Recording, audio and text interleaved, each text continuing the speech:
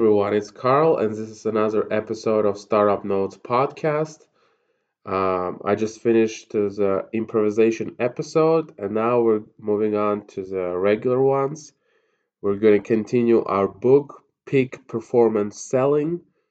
And this is chapter 5, Self-sabotaging fear, number 3, fear of failure. Do you find yourself unwilling to take a risk on a new idea or method of doing business? Do you find yourself wanting to stay with the sure things that you rarely change, or staying with a product you've sold for years rather than try something new and different? Do you find increasing difficulty in setting goals for even a month, let alone a year or 5 years down the road? Do you find it difficult to take others' advice? And even though the advice is good, do you find it tough to use it promptly in your business? These are all symptoms of another limitation to your success and productivity, fear of failure. Fear of failure may be a protection device for avoiding potentially disastrous situations. More often than not, it is irrational and arises when we wonder what may happen if we fail. Its source is our own insecurity. As a great philosopher once said, worry is merely the interest paid now on trouble that is not yet due. Entrepreneur risk taking. Obviously, if we don't take risks, we can't fail. If we don't stick our necks out, we will never get them chopped off. We also will never have to face our fear of failure head on. But then again, we'll probably never have any great success either. As an entrepreneur, I've often asked myself, why do so few people take risks that could make them millions of dollars? Why are there so few rags to riches stories? And why do so many people stay in jobs they hate or in relationships they dislike years after year? These individuals fear taking risks or making changes. These individuals fear taking risks or making changes. They suffer from fear of failure. Usually, their thoughts run something like this: what will happen if I don't make it? What will happen to me if my expectations don't work out? They rationalize so that they will not have to risk failure. If we tell someone we are going to do something and we don't follow through, then in a sense we've failed, or at least we're likely to feel that we failed and that this person we've shared our goal with will think poorly of us. Avoiding commitments. Many people have learned to avoid failure by avoiding public commitments. Will Rogers once said, even though you're on the right track, you'll get run over if you don't move fast enough. But very often, fear of failure people don't move fast enough because they're afraid to make a commitment. They fear what will happen if they aren't able to live up to it. By now, publicity committing, by now, um, by not publicly committing ourselves, we could feel that we are not accountable. Later on, we don't have to explain or rationalize why we may not have fulfilled our promise. All right. Avoiding failure at all costs. The roots of the fear of failure are similar to those of many other fears. We have been socialized by our parents and peers to avoid failure at all costs. We are rewarded for hitting a home run, but, criticized for striking out. A child feels inadequate when he doesn't bring home straight A's or isn't elected president of the student body. The fear of failure has some interesting similarities to the fear of embarrassment. Often, like those who suffer from fear of embarrassment, fear of failure, people tend to rationalize why they didn't achieve success. I could have won that sales competition but decided it wasn't worth it, so I quit midway through. Or I didn't really want that account or that policy anyway. I think the buyer would have been too tough to work with. Yeah, that's very interesting. Um, so people tend to rationalize why they didn't achieve success. Um, People suffering from either the fear of failure or the fear of embarrassment tend to have very low self esteem and self confidence.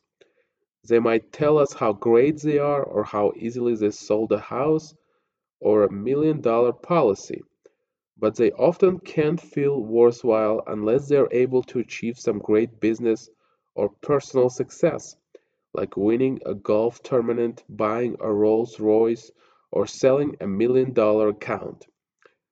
Even with self confidence problems, fear of failure individuals need not worry because they can learn to deal with their fears. They can take these self sabotaging behaviors, toss it right out the window, and open a whole new door to productivity and profitability. How fear of failure kills production. Not only does fear of failure sabotage behavior, it is, it is probably one of the most insidious fears that most salespeople or managers face and that limits their productivity. Fear of failure stems from focusing more on the downside, the negative risk of taking chances, than on the upside potential. Yet, in case after case, we witness entrepreneurs like Steve Jobs, founder of Apple Inc., taking risks early on, not concentrating on the negative chances of failure. What's the result of taking chances? Jobs, with the help of partner Steve Wozniak, started a corporation destined to become one of the highest growth companies in the United States. In an interview, when asked about the risk he took, Jobs simply said he had nothing to lose compared to the benefits he could gain. Yeah, so he said that he had nothing to lose compared to the benefits he could gain. And I made a note on this note, and it says you have nothing to lose by continuing investing in developing your sales process and people. But once you crack the predictable sales for your agency, you're going to be unstoppable. Yeah, very interesting note. So, to have such an attitude is more easily said than done. Most Americans are still conditioned to receiving a regular, guaranteed income from the paycheck um, from their 9 to 5 jobs. It probably would have helped us if, as children, we had been pushed to take more risks, but we can't change the past. All right, now let's talk about how to tackle fear of failure. Well, you need to tackle it head on. If you're experiencing fear of failure, here are three things you can do to tackle the fear head on. In the next couple of days, take some little risks or face a challenge, knowing full well that failure could be impending. Play a card game at which you are not proficient. Try to get in some minor competition with your spouse, perhaps something as simple as who can memorize more words in a row. Engage yourself in a competitive task at which you could fail. While this is not nearly as risky as putting $10,000 into a highly volatile stock on the New York Stock Exchange, it will weaken your phobia about failure and give you a place to start. Another idea might be to set a goal, such as making a few extra prospecting phone calls. You may know full well you might not have time to make those calls, but take the risk. Promise yourself you will make them anyway. Then try to live up to the promise. Second, engage in sports competition.